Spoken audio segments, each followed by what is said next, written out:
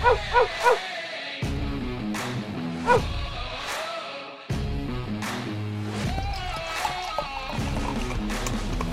to another edition of the Dogger Pass podcast. This for Apex Fighting 85. Obviously, it's UFC Vegas 85. Producer Megan on the sticks. Cody Saftik is on the line. This episode of the Dogger Pass podcast and all episodes of the Dogger Pass podcast are brought to you by Prize Picks. Use promo code DOP when making a new account to get a match up to $100 on your first deposit.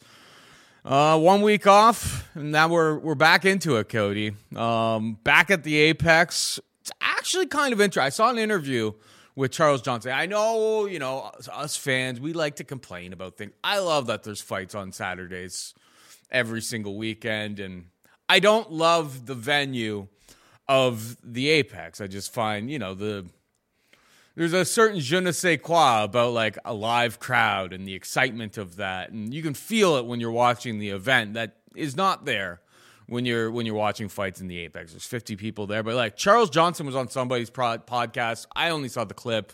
Sorry for like not shouting whoever out that had him on their show. But yeah, he was talking about how he's like, it's kind of a raw deal. He's like, I get one ticket, so I give that to my wife. He's like, I can't have any of my friends come because he's like, the tickets are like $1,600 to get in the building. So it's like, he's like, you just get a bunch of rich a-holes basically that are in the front row, like talking smack because they've got like a bunch of money on you and stuff. He's fought every single one of his fights since he's been in the UFC in the Apex. He's like, back in my LFA days, I was like in front of crowds and I got to feed off of that. So it's like, it sounds like a lot of the fighters are actually kind of getting sick of the Apex too. Yeah, well, as long as the money's there, I mean, who really cares? But in terms of the viewing purposes, you like to see a live crowd. You're a fight fan. You like to see that energy. In terms of gambling purposes, I don't care, man. We're coming off a big stadium show. It's in Toronto. It's our backyard. It's full of Canadian fighters. Things are feeling good. Got decimated. And last week's card was hard because we went 6-0 to start the card. Got two nice underdogs, Jimmy Flick, Sam Patterson. We're rolling. We run into Series City, right? I think he wins the fight. It's at home in Canada. I'm pretty sure he does enough to win this fight. And his opponent missed weight by 5 pounds. Why would you rob the Canadian in Canada? I get judges, different places. Canadian in Canada, opponent misses weight by 5 pounds. You can't reward that in a close fight. So I was like, done. Don't worry. Charles Jourdain will get us back. They announce him as the winner, Paul. And then it's like, no, sorry. It's a Woodson split decision. So I'm killed right there. Glad I'm killed right there because I otherwise would have had active Brad Katona tickets. Just thought Brad Katona actually won the fight. He ends up losing it, right? Another Canadian at home in Canada. Mike Malott won 13 minutes of a fight and blows it in the last 2 minutes. And then I lose to Sean Strickland in the main event. So lost like 4 split decisions. All 4 decisions I thought I had a chance at winning. The Jourdain one was close. But if the argument is like Woodson landed 20 strikes, like what strikes was he landing? Like this long-ass jab? There's nothing on it. Sean Strickland doubled up a guy, and their argument was, well, what was behind it? Like actual power, right? Well, what did Woodson have behind his shots? At least Jourdain's going forward, swinging like a madman, trying to make something happen, trying to grind him up against the cage, trying to strike. So it was so frustrating. Started off 6-0, looking good. And then the losses, they're all legit losses. Listen, I'm not going to complain. But like that's the difference between like crushing it and having a terrible week is like these slight bounces. So I'm actually glad to get back to the Apex, simpler times. This is a rough looking card from a betting standpoint, but hopefully we can sniff out a few underdogs and make it worthwhile. Yep. Main event, we've got Nasruddin Imavov taking on Roman Dolidze, minus 160 for the Frenchman. The Russian Frenchman, Dolidze, or Imavov. Dolidze, the Georgian, could be had for plus 140. Yeah, this main event, like I feel like historically I just like don't get either one of these guys right. I think I've underestimated, frankly, both of them. I've faded them and they've cost me. Dolidze I thought was like complete like garbage, and that he was just like getting like fluke finishes and stuff like that. And he's kind of proven me wrong. He's shown that like his cardio is probably a lot better. His striking is definitely coming along. He's got half decent grappling. And he's obviously got some pretty serious power. And like with Georgian guys, it's just like they've just got like this will to win that maybe some people in the Western world just like don't get it because of like the hardships and stuff that they had to grow up in. I don't know. But yeah, both of these guys I've historically just like been dead wrong on. Didn't think either one of them was very good. So I'm really, really torn on this main event, Cody. I want to talk to you about it really before even making a pick. I know it's like a cop-out, but like this, like I looked at this main event and I was just like, it screams pass. I've got to make a pick for the purposes of the show, but it's like, I don't know what to expect from these two guys. Yeah, I'm going to agree. Both guys, you think you got them figured out a little bit, but both guys have showed up in their last fights looking completely different and looking way better. With Nasruddin Imavov, yeah, he's a slick striker, doesn't really have the takedown defense, doesn't really have the grappling, but the guy's a smooth operator, very high volume. His problem is because he's throwing that high volume, because he's looking to eclipse 100 significant strikes landed per fight, he gasses out, man. He's known to tire out down the stretch, fade out in these fights, and fight a bad back half. He's not built for 5 rounds. So we fade him hard against Sean Strickland. That was a weird fight because Strickland rolled off the couch and took it on like a week's notice. It's a catch weight of, I think it was a catch weight of 195. Maybe it was a 205. Sorry, it's 205 pounds. Strickland was 205 pounds. Imavov was 195 pounds. So he spotted him 10 pounds, but the trade-off was he had like a 10-week training camp, and Sean Strickland, by his own account, was eating pizza 2 days before. So should he have looked better? Maybe. But to me, it was he's not built for a 5-round fight. And so he goes out there and tries to throw his classic volume. The thing is, he doesn't necessarily have the stopping power to knock out guys like Sean Strickland. Yeah, you can knock out Phil Hawes. You're probably not going to knock out Sean Strickland. So when his volume gets matched and he starts to tire, he just drowns, man. The later that fight goes, Sean Strickland starts to have his way. Bad performance for Imavov. Another case of his cardio rearing its ugly head. But again, 5-round fight, so that's what you're looking for. The thing is that very next fight against Chris Curtis, right? He looks awesome. Now, it's a no contest stop partway through the second round, but he's kicking Chris Curtis's ass, man. Lands 3 takedowns, which Action Man is very difficult to take down. Also just handily outstriking him. Curtis is known for slow starts. Curtis is known for kind of pitter-patter sparring type matches at times because he's very, very, very technical. But Imavov's having his way. And it doesn't look like he's going to tire anytime soon. But of course, it's possible. And in a 5-round fight, it's definitely possible. Roman Dolidze, meanwhile, I'm going to agree with you, looks super limited. Guy's from Georgia, so he's rock iron tough. But he had been fighting on the regional scene prior to coming to the UFC at like 215 pounds. He was a heavyweight, fighting heavyweights, which is like a small heavyweight. BJJ black belt, got some 80cc regional type competition, good grappler. Comes to the UFC at 205 pounds. This guy's hanging with 205ers. He's a big physical guy. Him dropping to 185, it's like, nah, probably not going to happen. But to his credit, he's looked pretty good. He also smashes Phil Hawes. He gets a nice solid win over Jack Hermanson. That one's got to count for something. Losing the fight, but a good. Knocking out Jack Hermanson, not an easy task. And then his last fight with Marvin Vettori, they'll tell you it's a loss, and it was a loss. He fought Marvin Vettori tooth and nail, nip tuck, in a very, very, very close competitive fight that he could have won. Close fight. And again, his cardio was there. It's a 3-round fight, but he didn't gas out like he normally does. Vettori is known as an elite level striker by middleweight standards, and yet Dolidze hangs with him the entire time. The 2 issues I have with it is, one, it was just a 3-round fight, so there's no telling if he would have gassed in 4 and 5, which is possible. 2, even though his striking looked way better, he still only landed 70 significant strikes, which is going to be low fighting a guy like Imavov that's going to outland him. And 3, ring IQ is a bit questionable because he has solid grappling. He's a big, strong Georgian powerhouse, and yet he shot 0 takedowns against him. In his fight with Jack Hermanson, he shot 0 takedowns. In his fight with Phil Hawes, he shoots 0 takedowns. That's a lie. He actually shot, I think, 1 against Vettori, bailed on it half early. He's not committing to his wrestling. So if he comes in here with Imavov and he decides, I'm going to strike with him, 5 rounds, like that Georgian toughness is going to play out. Like maybe he tires his kid out. Maybe he lands some good shots. Maybe he hurts him. Maybe he forces a scramble and gets on top and then uses his submission game. I don't mind him for dog money.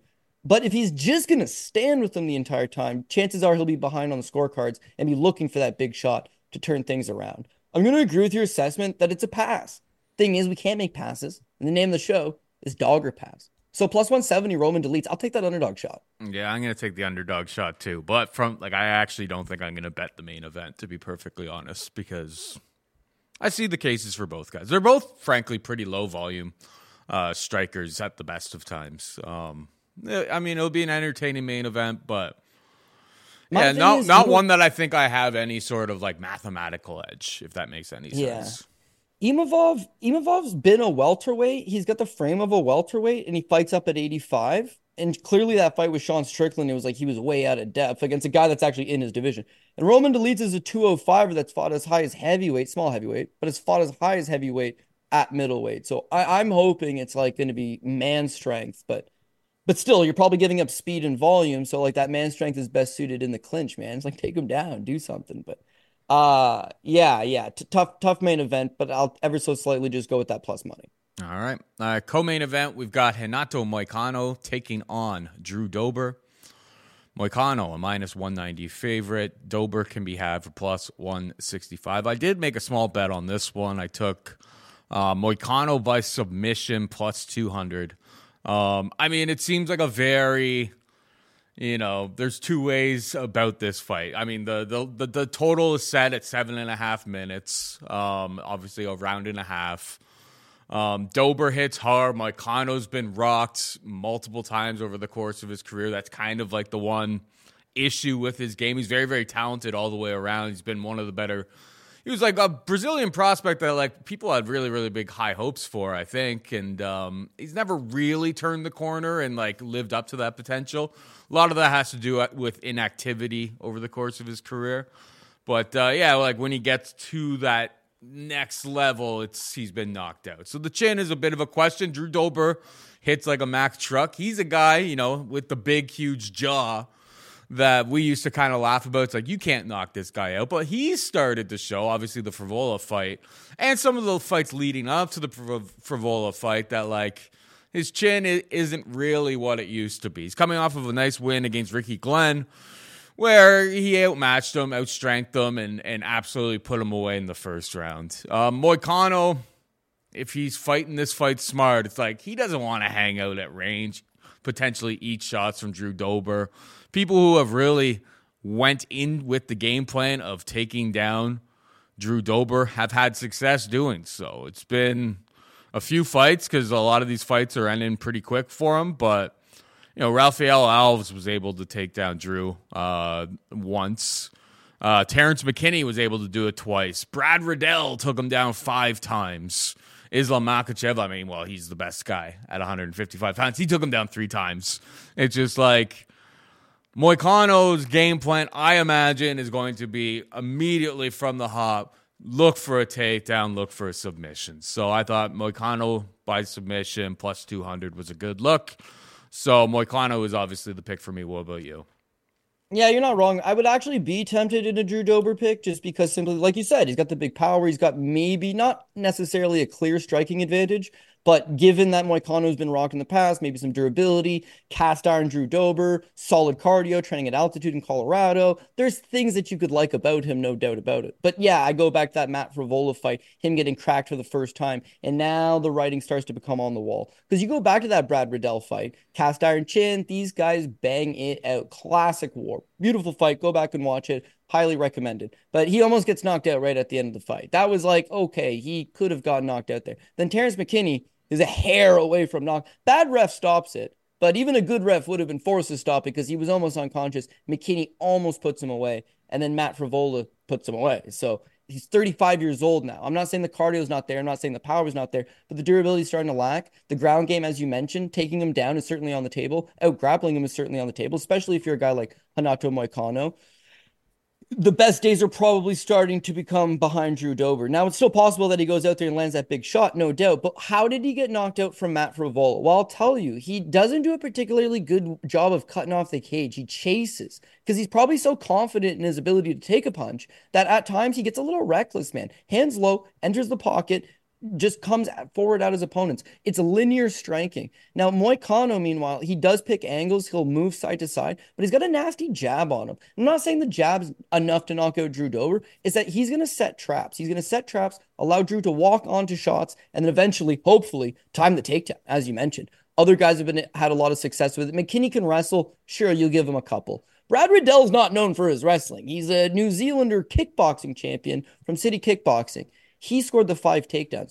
Rafael Alves, as you mentioned, not only just did he get the 1 takedown, but he had 2.5 minutes of top control once he got the takedown. So Moicano has a way of just rocking good strikers, getting on their back and choking them with the rear naked choke, or timing the takedown and catching them with the rear naked choke. As you mentioned, this guy was a super hot prospect. People really liked him.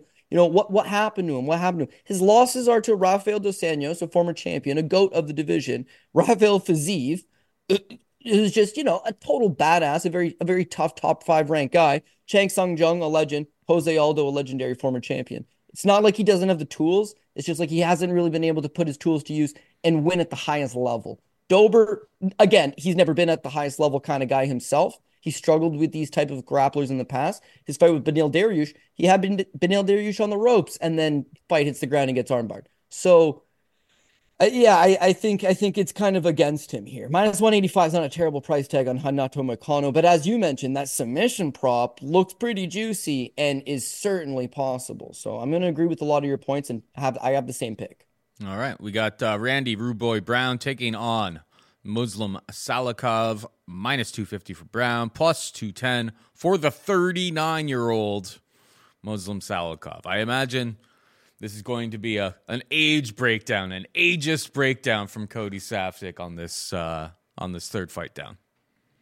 Yeah. It's not like an ageist thing, but I suppose Muslim Salikov doesn't have good cardio. He's never had good cardio, and so he pick and chooses with a lot of his strikes. He's not going to go out there and try to wow you.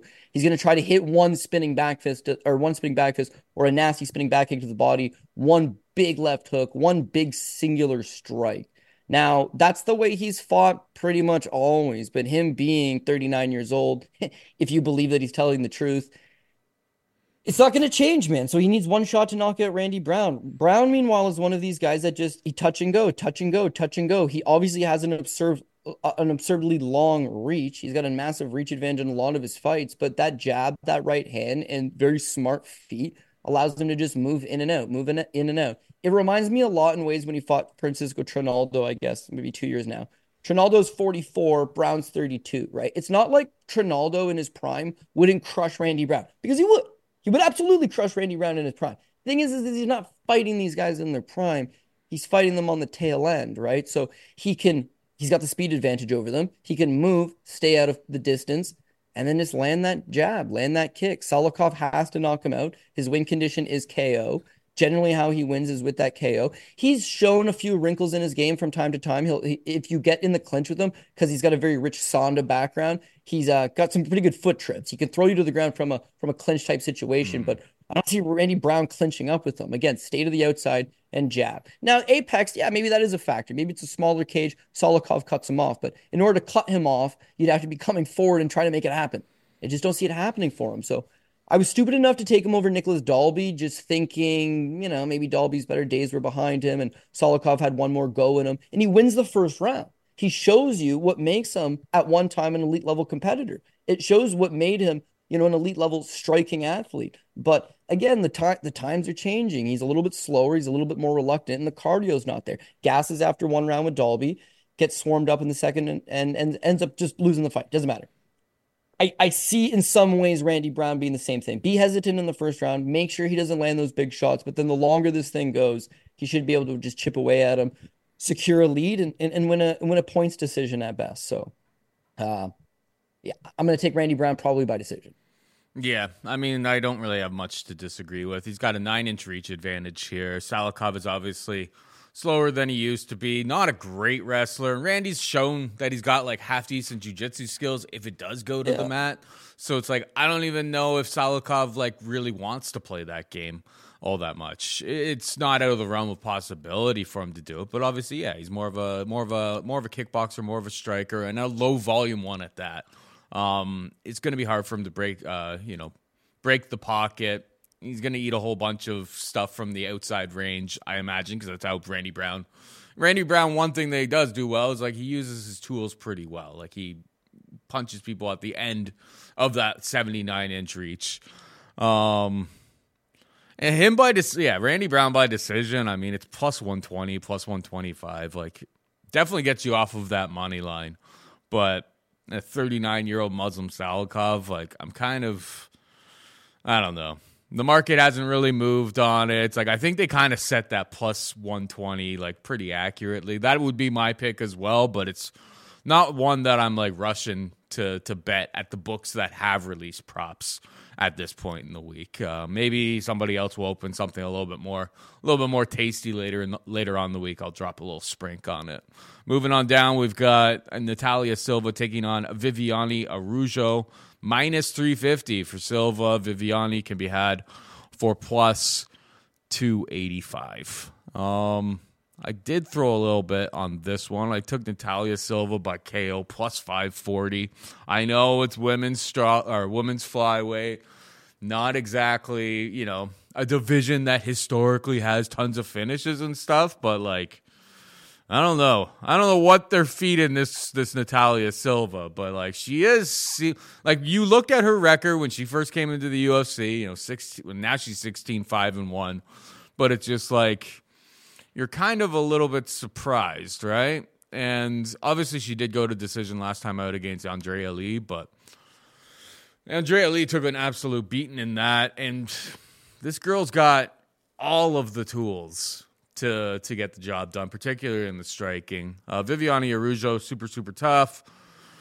Frankly, a step down in competition because she's been fighting the people in the upper echelon of the division. I hate the money line. Not excited about minus 350 for Natalia Silva, but she's shown that she's just got an ever-evolving skill set at this point. So it wasn't a big bet, but plus 540, I was just like, probably unlikely, of course, that she gets the finish against a tough competitor in Viviane Araújo, but I took a little stab on the KO prop there.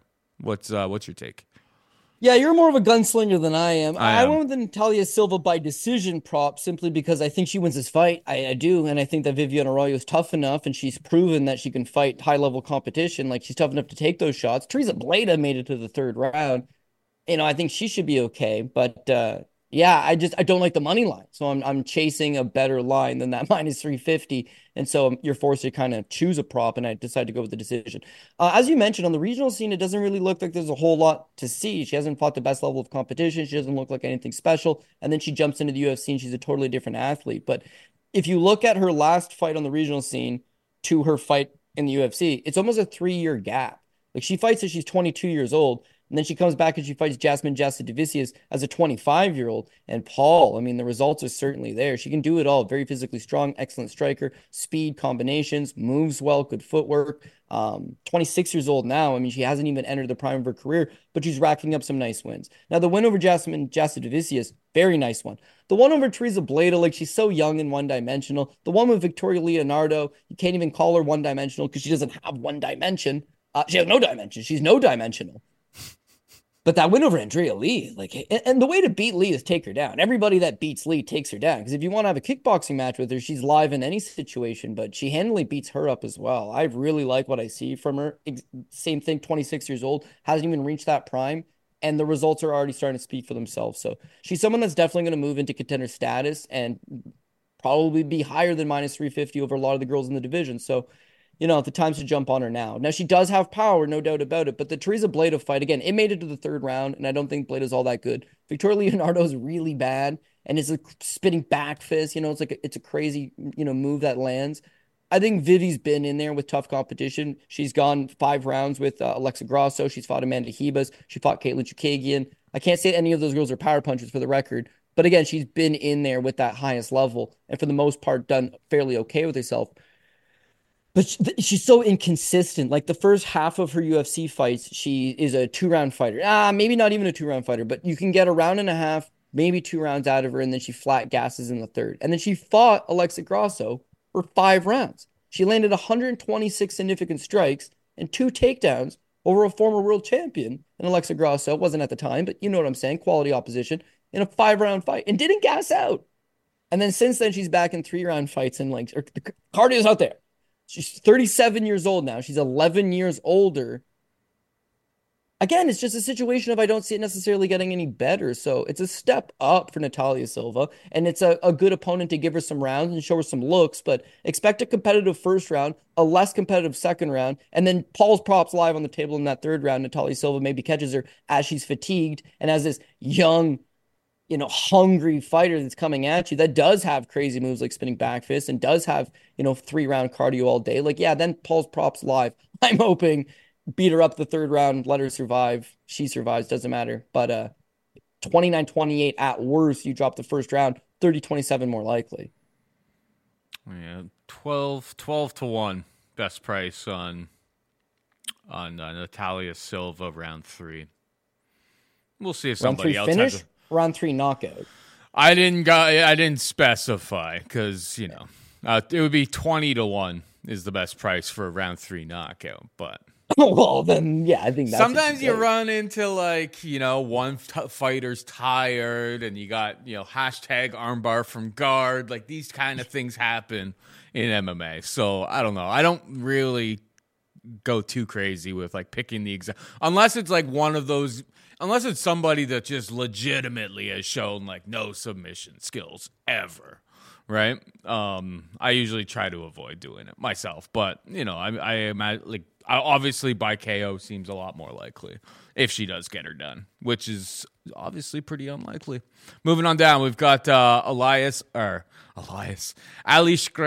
Kizriev taking on Mahmoud Muradov, minus 150 for Kizriev, plus 130 for Muradov. Who you got?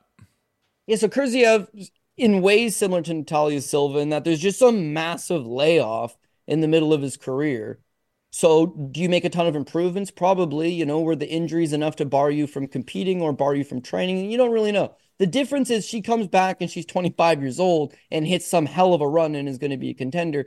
And Liskarov's got tons of talent, but he's 33 years old and certainly his body's a little bit banged up. So, the internet likes to call him Fat Habib. And the guy can wrestle, man. He's got the skill set of guys that you would like.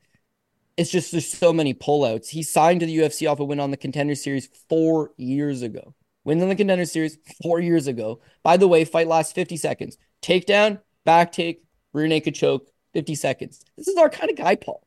His last name is Aliskerov. Alishkab Aliskerov. Undefeated. Russian. Got the game. He loves to grapple. You love it. You love to see it. So they sign him, of course. He pulls out of a fight with Wellington Turman. Well, the fight got canceled. Then he got COVID cancellations with Kyle Daukaus. Then his fight with Alicia DiChirico, he pulls out. They rebook him versus Magomed Magomedov. He withdraws. They book him against Denis Tulin. That fight goes down, and it's the same thing, dude. 2 easy money takedowns, rear naked choke. Did a guy like Denis Tulin, who's massively limited in wrestling and grappling, last a little too long? Shit, maybe. But all the same. Then they book him against Jacob Malkoun and he pulls out again. So I don't think he's 100% health-wise. Again, he is 33 years old, had some reoccurring knee issues, can wrestle all day. But at some point, you're going to start to run into some murky waters of like how much faith, how much confidence could you have in the guy? Now, Makhmud Muradov has a scary name as well, but he's born in Tajikistan. He grew up in Czech Republic. He spent many, many years in Las Vegas at Floyd Mayweather's gym. Like, he's not your cast iron Russian, I think, that you can get behind. Again, good technical boxing, lots of regional show experience, shows lots of knockouts. But in the UFC, he's not been super active, and the results aren't necessarily there. 33 years old.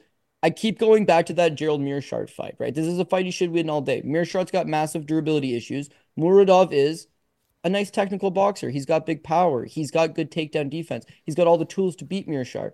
Again, another case of the longer the fight goes, these guys tend to gas out. They tend to fall apart. And he's a prime example. Ends up gassing out, ends up getting choked out by Gerald Meerschaert in the second round. Very next fight against Caio Barahau. Barahau's just a far better grappler. So Barahau only actually scores 1 takedown, and yet he gets to all the advantageous positions he wants the entire time. He landed 12 significant strikes. Barahau did. It was a 14-12 strike. He just controls them effortlessly the entire time. So that's telling me exactly what I need to know. We got a boxer guy, Muradov, with some heavy power in his hands, but the grappling's not there. And again, he's not old. He's 33 years old. I'm not saying he's some of these older fighters on the card we've talked about. I'm not saying Muradov's old. It's just maybe it's a little bit old to shore up your wrestling to an elite level. So he beats Brian Barberena in his last fight, but Brian Barberena is fighting up 2 weight classes and is at the end of the rope. So is it that nice of a win? I'm not 100% sure. And for the first time, he was the one taking Barberena down. Took him down 13. He couldn't hold him down. Couldn't hold down a ballooned up lightweight for the life of him. But just suddenly was like, I don't even want to strike. I don't even want to counter strike. I'm just going to wrestle the whole time. So if your game plan is wrestle Aliskerov, I just don't think it's going to go very well. If the plan is go back to your boxing and try to box him up at range, again, we're in the apex. And this Russian homie don't need to go far to cut off the cage and get a hold of you. Can he fight multiple rounds? I don't know. He's banged up. He's fought once in 4 years. He's 33. But is it enough to take Muradov down and pin him down and hold him down and have his way for a couple rounds? I think so. I honestly think so. So I'm going to take him. I'm going to take him. And I've been calling him Aliskerov. It's Aliskerov, sorry. But Kiziev, yeah. The inconsistencies, the time off, the injuries, it's all worrisome. But if we're looking at this for a style clash, and that's what it is at the end of the day, yeah, he's got the style to beat Muradov, who's been less than impressive, to be honest. Yeah, the market loves Muradov. Like, this was minus 225 when it opened, and people have just been pounding that side. I don't really necessarily agree with it. Yeah, the Brian Barberena fight never really showed me anything, and like all of his other previous fights, he looked pretty helpless against Kyle Baralho, who I mean, his style is going to mimic at least what Kizriev is going to try to do in the first couple of rounds. It's going to be take you down, hold you down, make it ugly.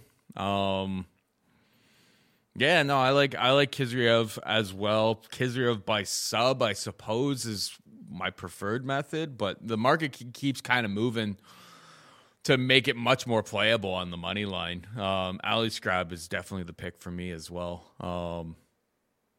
Yeah, without, obviously he's got like some concerns and stuff, but yeah, there hasn't really been too much impressive over the course of Makhmud Muradov's career here. Like, I guess knocking out Andrew Sanchez, but it's like we always kind of knew Andrew Sanchez that was kind of his kryptonite. Is that like his third round knockout? Yeah, his chin is very, very questionable. It always kind of has in the third round. Trevor Smith, like third round as well. Yeah, Ali Scrab, maybe round 3 gets pretty ugly for him if it gets to that type of point, but like I expect Ali Scrab at least to get takedowns early. He is undersized for the division. Maybe that's why the market's kind of doing this. Like, he's like 5'8", probably could make welterweight. It's going to be fat Khabib, Paul. Come on, he's got to. It's going to be hard. Something. Like, it's going to be hard to, because like Makhmud Muradov is 6'2". Like, he is a full-sized middleweight for sure. So that could be a bit troublesome for Ali Scrab. But yeah, I'm going to lean on the wrestling here as well. Ali Scrab, round 3 is definitely not live. It's probably in the first couple of rounds if he gets a sub. Ali Scrab by sub would be like my first kind of lean, obviously in the first couple of rounds. If you get into round 3, I'm definitely shook at that point. What were you going to say? Look at maybe the live betting prop. If you were into Muradov, is that the first round is going to be his toughest round. It's going to be competitive. If he lasts and he survives and Kurziev starts to fall apart, then yeah, that's where he wins. But you'll get a way better live plus money if he's getting beat on for a round and a half, and you still think he can come back and make it happen, especially if you were chasing like a third round kind of scenario. But yeah, that's not enough for me to move my pre-fight pick. But this is probably a good bet, a better live betting fight than it is pre-betting fight. That's probably a pretty good point. All right, we got Gilbert Urbina taking on Charles Radke. Urbina, a minus 200 favor. Radke can be had for plus 170. Who you got? Man, everyone needs to boo Charlie Radke, man. This one was just god-awful. So Radke's made a career out of himself out of just being an entertainer. He's not that good. He's really not that good. But he'll come at you, and he'll make it a good fight. He's a fun, entertaining type guy. Again, 33 years old, not old, but it's old to be jumping into the UFC and having, less than 10 fights pro experience. He was 3-3 as of 2 years ago. 3 years ago, this guy's got a 50-50 record. His loss is not all that good. Gets knocked out by Justin Montalvo in the second round. His winning streak, again, guys, not that good, but he's entertaining. So the UFC brings him in to fight Blood Diamond, Mike Mathetha, in his backyard under the pretense that this is a fun fight. Radke's ultra limited, 33, but he likes to bang, man. He likes to stand in the pocket. He likes to come forward. He likes to throw hands. And instead he decides to just, I'm going to lean on Blood Diamond, take the easiest path to victory, make the worst fight possible. You shouldn't really be in the UFC to begin with. You're here to have a banger. I'm not saying I'm going to come in here and lose. You could win a banger. Have a banger. And he goes 1 for 6 on takedowns and had like 13 minutes of cage control time. Just the worst fight you've seen in a long time, man. Yeah. So So now he's in a weird spot. He's not that good to begin with. He was a journeyman as a few years ago. Probably shouldn't be in the UFC to begin with. Um, he couldn't really take down Blood Diamond, which would be concerning, and he completely opted to throw his striking out the window in that fight altogether. So is he a striker? Is he a grappler all of a sudden? Did he make these massive improvements? To me, he's a little bit undersized for the division as well. None of it's really all that good. Gilbert Urbina, meanwhile, he's still young, 27 years old, and he's making improvements. Was on the Ultimate Fighter, not that good. Comes into the UFC, couple bumps, couple bruises here and there. But ultimately, man, I think he's putting it together quite well. And then you look at his fight with Brian Battle, loses by rear naked choke in like the finale, I suppose. He came in as a replacement, but man, he showed some good stuff. He's striking quite well. He landed 45 significant strikes through 2 rounds, landed the 2 takedowns. Again, this is a young, developing fighter, not ready to take on top 15 guys. You could make the argument probably shouldn't be in the UFC either, but the way it is now, UFC is full of LFA level guys. It's full of Bellator level guys. It's open. So I'm not faulting. It's that they need to match him with that level of guy. So they give him Orion Koski, who's god awful, Orion Koski, god awful. But Orion Koski's god awful, but he's like a 3 minute guy. He'll give you a hard 3 minutes. Man, Urbina looked good the whole time. Outstruck him when he wanted to, way faster, very competent. Lands a couple nice takedowns in that fight. Beautiful kick to finish off. Like what you're seeing out of him, like that he's developing. If Radke comes out as classic Radke and decides to bum rush him, Urbina can take a hell of a punch. He's younger, he's got more durability, he's faster, and he can strike. So if Radke goes back to what he used to be, I think Urbina sleeps him.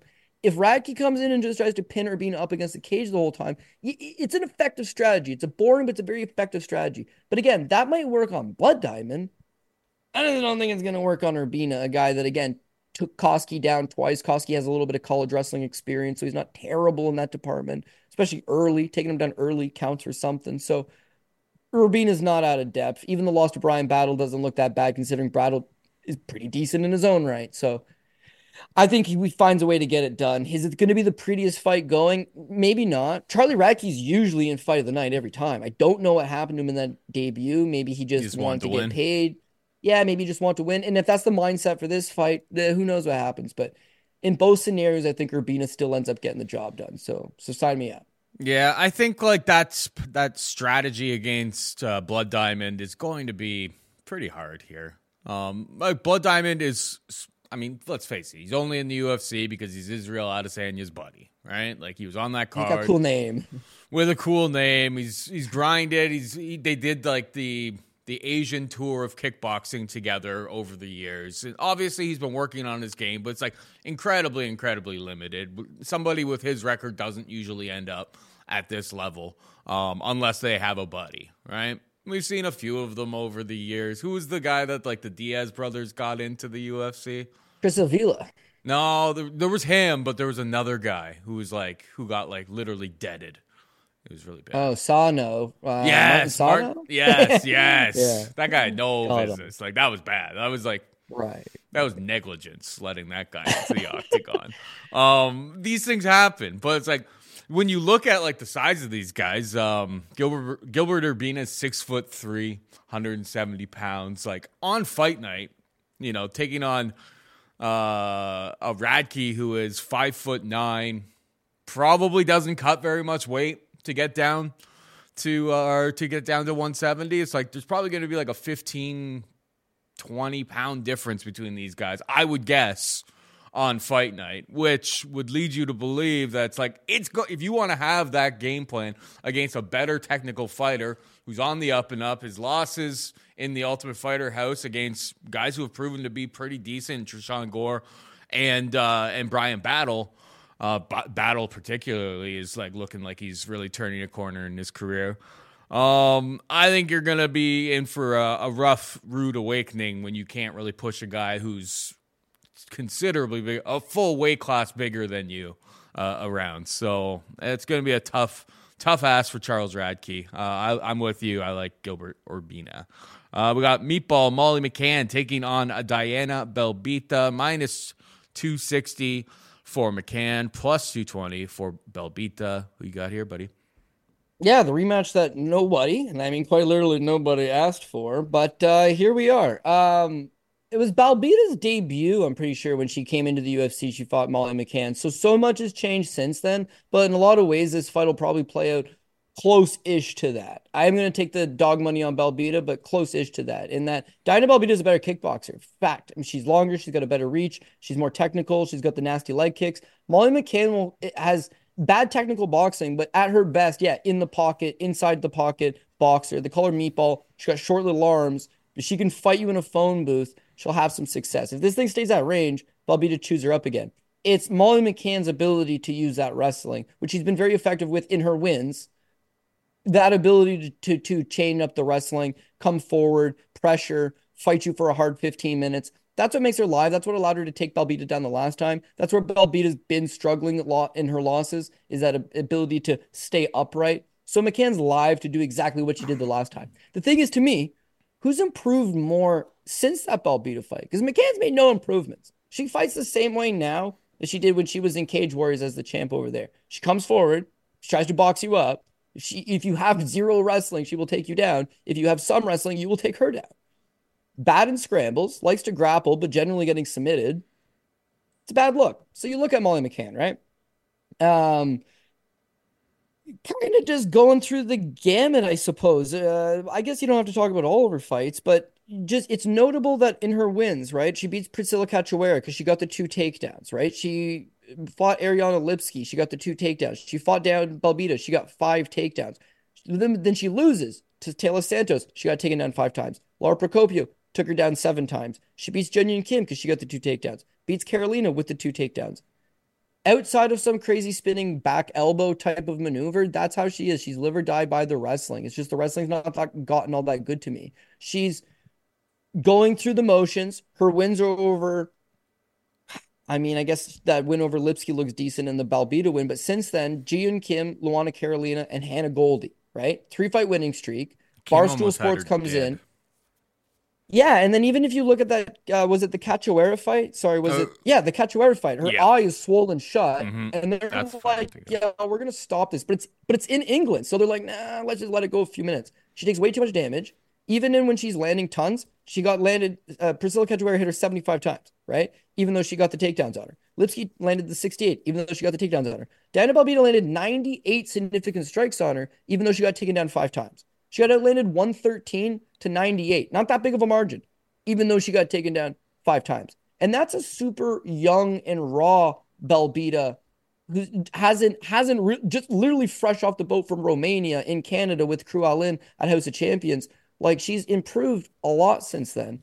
The point being with Molly McCann is when she hits that 3-fight winning streak, Barstool Sports gets on with her and Patty Pimblett, and they throw a bunch of money her way. And now all of a sudden, she's drinking pints and she's out of shape like Patty, and they're partying up in the pubs. And she talks a whole lot of smack, man. I think it gets to her head, just like it gets to Patty's head. They think that they're world superstar level talent, but they're good characters. The talent's not there, man. It's not there. So Patty can win fights, and he does win fights, but it's like he's a very fadeable guy. And Molly McCann is very fadeable. When they booked her against Aaron Blanchfield, that's a joke. But the fight with Stoliarenko, oh man, like Stoliarenko just tosses her to the ground and armbars her like nothing. She retires after the fight. It's basically like, I just don't got it in me anymore. And then all of a sudden, you're rising to the occasion to take on Diana Balbita. Again, she's 33. It's not old, but the best days are behind her. They're getting behind her. Balbita, meanwhile, is 27 years old. She's not even coming close to her prime. She's got a long ways to go, yes.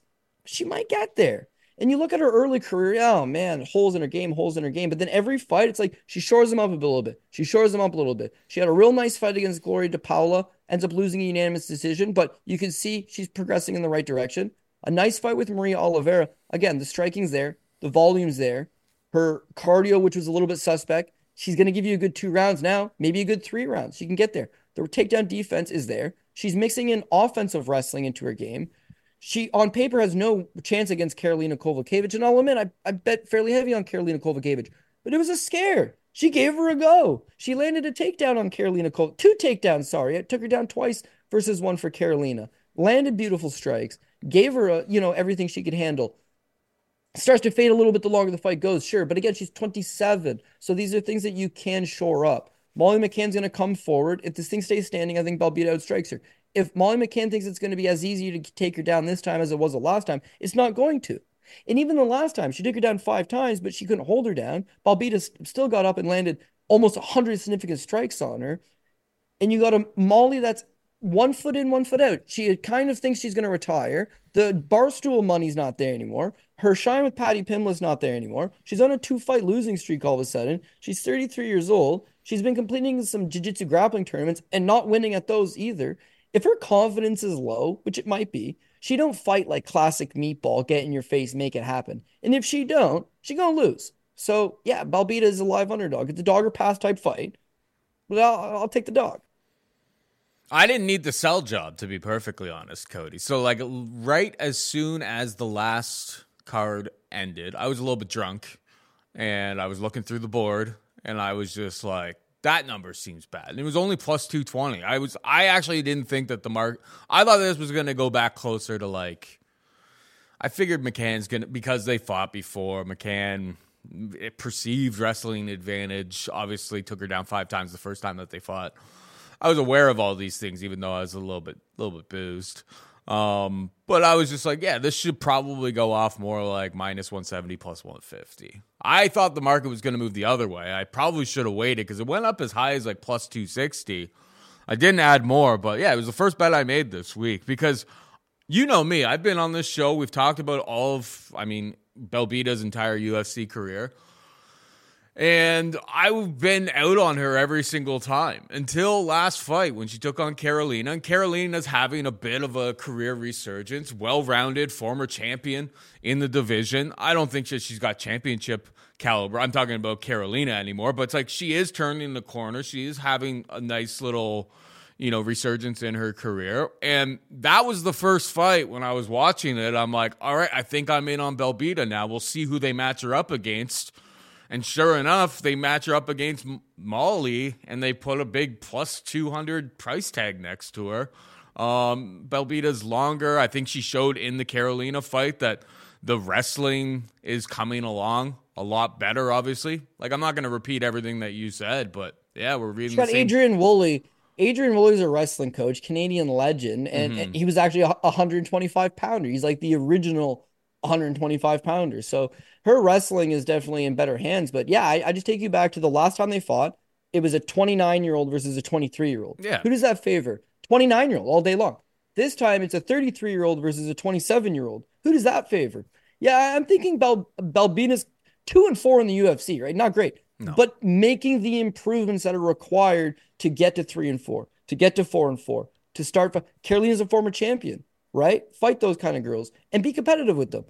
Molly McCann just got, I guess the girl's got a nasty armbar on her, but still, she just got armbarred from guard essentially in the first round. Before that, Blanchfield's an absolute murderous murderer. So I'll give her a pass on that one. But yeah, she maybe some regression out of her, I guess you could put it. So yeah, we're on the same page. I like that you're on that too, because that was the first bet I made, Cody. It was like literally I was just like, that number's dumb. I thought she showed that she's made massive improvements against Carolina. Like I remembered that vividly, that I was like, hey, Carolina won. The stats are gonna the stats look like Carolina won very, very, very cleanly, but like I thought she showed a lot of improvements in that matchup against an opponent that's much harder than Molly McCann. And in that fight against, I think like Carolina was like minus 150. It's just like, so she lost to Carolina, and then now she's a massive underdog against Molly. No, thank you. It's the CF dot model to the nth degree. Diana Belbita, let's go. I'll give you one last little hot greasy theory. I haven't done a greasy theory in a long time. Okay.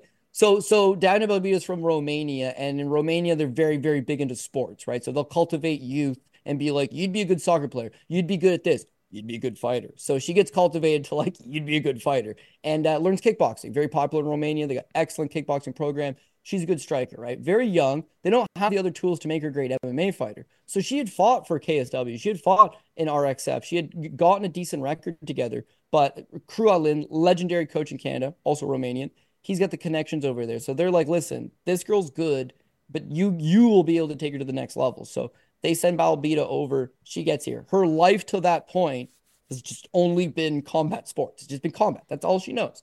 Comes over here. She's with the best coach in Canada, as far as I'm concerned. The guy has just produced a number of high level quality fighters, kickboxers. He's done it all. He works on a number of boards. Very smart guy. She's in very good hands, right? But it's a developmental period because she still needs to learn how to wrestle. She still needs to learn how to grapple. Yeah, she knows how to strike, but you got to tighten it all up, polish it. And now this is MMA striking. So a little bit more of a learning curve. But she's come here now to only do combat sports. That's why she's here. So Cruel Lin is obviously a great coach. He's also a really good cut man, right? He's a UFC cut man. When the UFC comes to Canada, he does some of their Australia shows. Excellent cut man. So she is now a cut man under him, right? So I'm at the Unified card. It's on the Friday right before the UFC in Toronto, right? And she's the cut man, dude. Like she worked all of the fights. Guy's got his face busted. She comes in. She's working the cuts. It's like this is her weekend. Not only is she training all the time, not only is she fighting, not only just is this is all she's ever known since she was a kid. It's like on her weekend free spare time, she's wrapping hands and closing cuts while she's in training camp for her own fight. And then on top of that, she only dates these pro fighter guys, Terrence McKinney, Cameron Van Camp. Literally everything about this girl is combat sports. It's fighting. She's in it to win it. Yeah, it's a slow start. 27, better getting better. Balbita. How could you not like Balbita? So hopefully she goes and scores us an underdog ticket. But Pat's model, you don't even have to like the underdog and it cashes. This one, it's like you actually like it. So hopefully we can make the whole thing come together nice here. And it's like, I know people are going to be like, oh, well, Canadian. Well, Canadian women on the last card, on the Toronto card, they went 2-0. It was the men that went 0-7. So Canadian women are on top of things right now. You laughed at me 2 weeks ago, and I said Jasmine Jasudavicius is the highest ranked Canadian, or like the best in terms of the ranking. She was the best Canadian. You're kind of like, oh, dominated Cachoeira.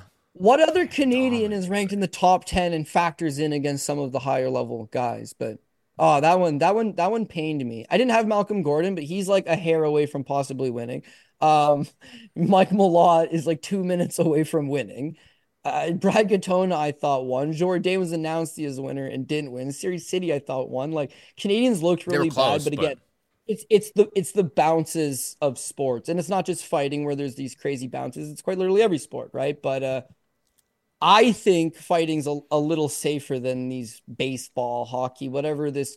They don't care. It's game 84 of the regular season. Like I don't know. That'd be baseball, I guess. But other sports, like game 40, game 45, like, they don't give a shit. These guys, they're only getting one small paycheck, and if they win, they get another small paycheck. Like they need the paycheck. They need to win. They need the record. They don't want to stain them. It's not we were 9-7 last season. It's like no. That 7 losses stays with you for life. So at least they're going to try to go out there and give you to the best of their abilities. But like any other sport, just so much swing, right?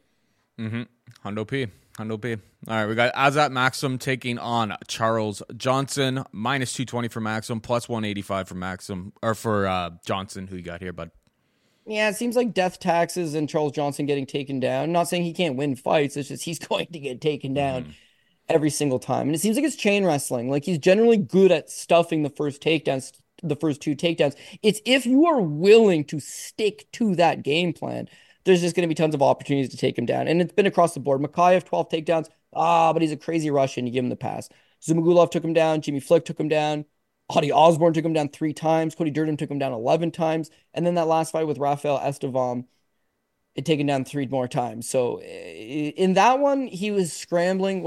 Actually, I'm not going to say writing's on the wall. He's not old by no means. His problem is, right? This is my theory on him. His problem is the UFC is not super high on him. As you said, all of his fights have been in the Apex. He's rocking a 2-4 record in the UFC.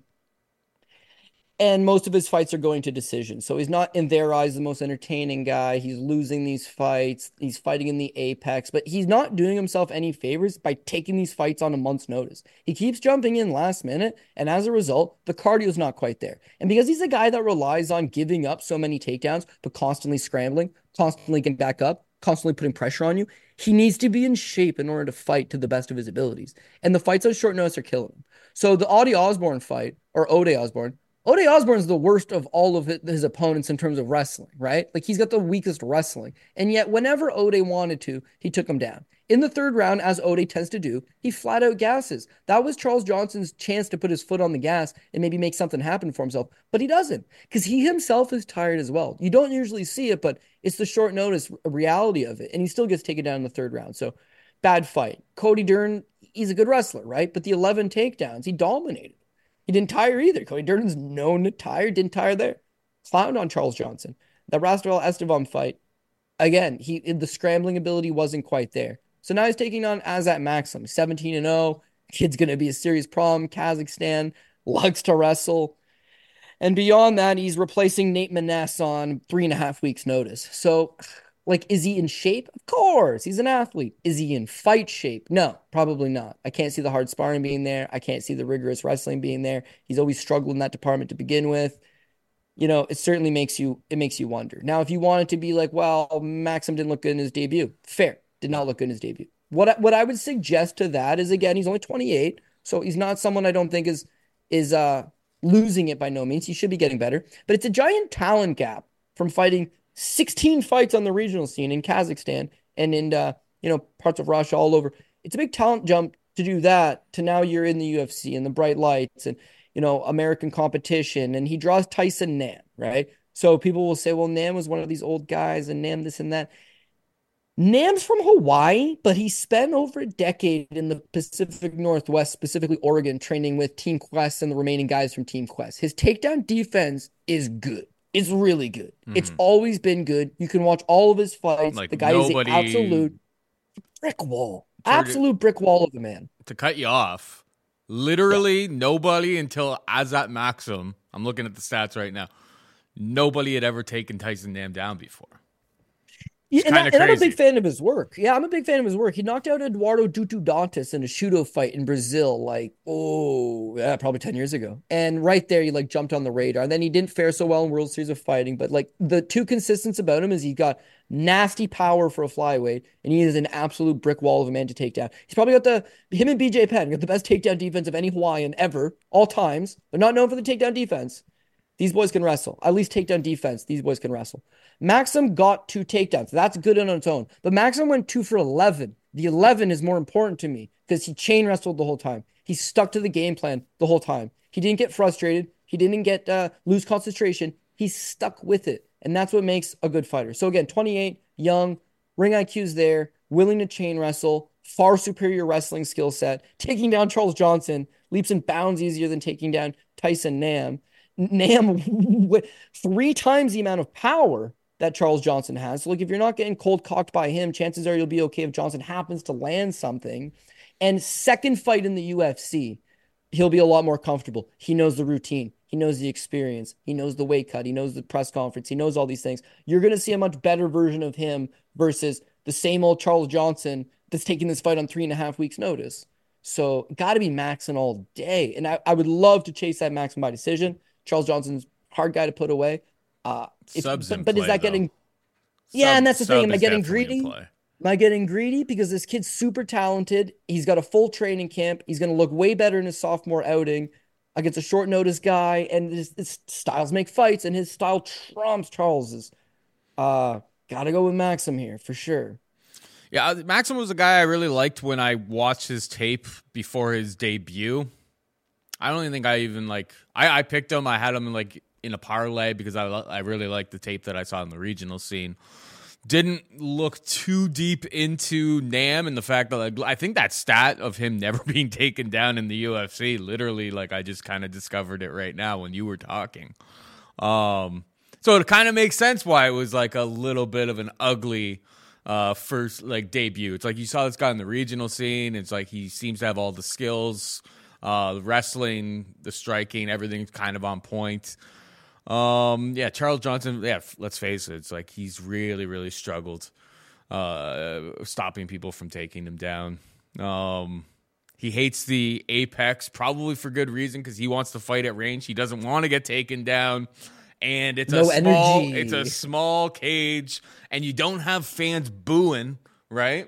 When you're on top, hanging out in mount. Like, it is, frankly, for him, and I do kind of feel bad for him. We were talking about it off the top of the show, but it's like, it is a horrible spot for him because his takedown defense is very lacking, and you don't have people in the crowd booing, which sometimes gets influences the ref to get the fight stood up. So literally everything works against him here. Way less angles to get away from the takedowns. Maxim probably by decision, but I think the sub's in play as well. Money line is probably the way to go about it. I also find the Apex definitely helps grapplers. Two reasons: one, smaller cage, easier to get the takedown. Two, right, when you're in like the big arena and you're on top of this guy, what you hear is like, woo!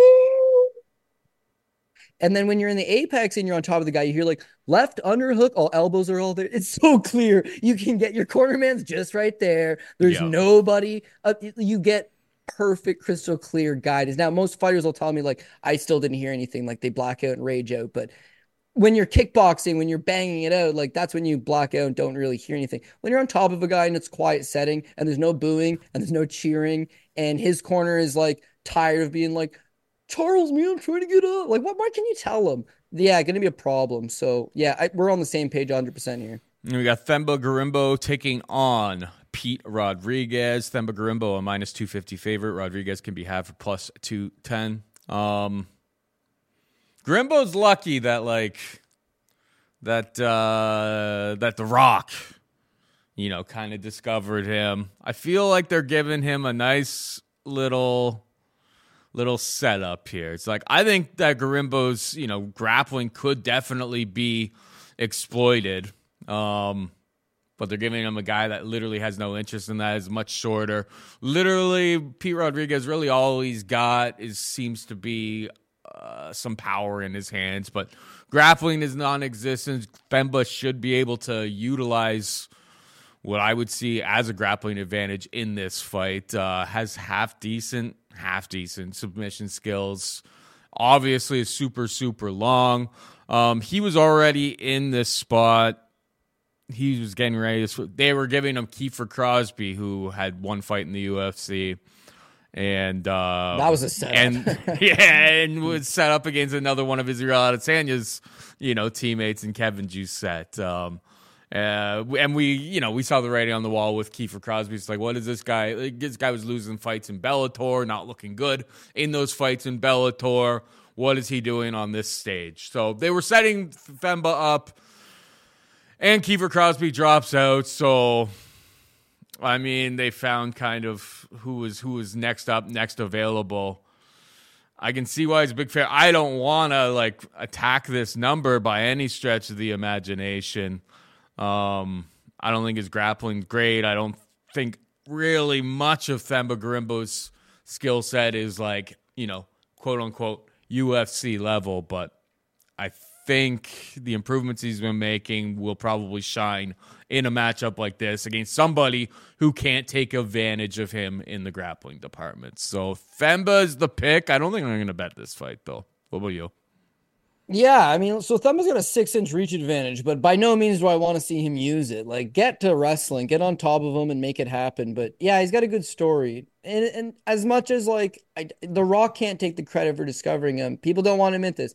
Colby Covington actually was the guy that gave him a hand up. He would pay for meals, he would help pay for some of his training. They both trained at MMA Masters in Florida. And Colby was like a big help to this guy. He used some resources, not saying Colby saved the guy's life and changed his life, but he used that became a story in the media. Oh, Colby had helped this guy out. Not that bad of a guy, not that racist of a guy. Themba went on record to thank him and be like, he's actually a really good dude. From that, he gets that win over AJ Fletcher. He lost to AJ Fletcher. But he won the fight over Takashi Sato, 30-27. Striking looked good, grappling looked good, clean win. Now you hear his story. He's a 33-year-old fighter from Zimbabwe, been fighting out of South Africa for 10 years, completely broke, no money in his account, trying to make it happen, the American dream. So The Rock comes on board. They bought him a house. Dana White had given him some resources. To me, he's like my Latana Chibuzi in that he didn't come from a super privileged background. He comes from Zimbabwe, which is a very small, I wouldn't say it's a small country, but considering where a lot of the money in Africa is, if you're fighting out of South Africa, if you're fighting out of Nigeria, if you're fighting out of some of those countries, yeah, there's some more resources available to you, right? I don't just know. He comes over, he moves to South Africa, he fights on the regional scene. He doesn't look good. He's extremely raw, but again, he has no money. What's his training situation like? Nobody knows. Comes to America, gets at MMA Masters. Do you think Colby just feels bad for him? Do you think Colby thinks, hey man, this guy's an athlete. He's in great shape. He hasn't taken a whole lot of damage. He just doesn't really have that backing. So it helps the guy out. I didn't think he looked great in his debut against Fletcher, but there was some stuff you could like. I didn't think he actually looked great in his last fight against Takashi Sato, but there was a massive difference in his confidence, in his ground skills, in his cardio, in his striking. He kind of did put it all together. Mm-hmm. So now he has a house, and now there is a good story, and now this guy can afford to eat. He wasn't eating. That's why Colby was buying his meals. He was just like, dude, did you eat today? And it's just like, no, he didn't have the money for it. So like now you can get a nutritionist, and now you can make a proper weight cut. Now you have a little home, and he still has that dream. He's still hungry to achieve things. You know, you're not out of the woods quite yet, but you should continuously see a better version. Now, I've shit on a lot of 33, 37, 39-year-old fighters on the card so far, but he would be considered, in my opinion, a young 33 because he doesn't quite have those miles under him quite yet.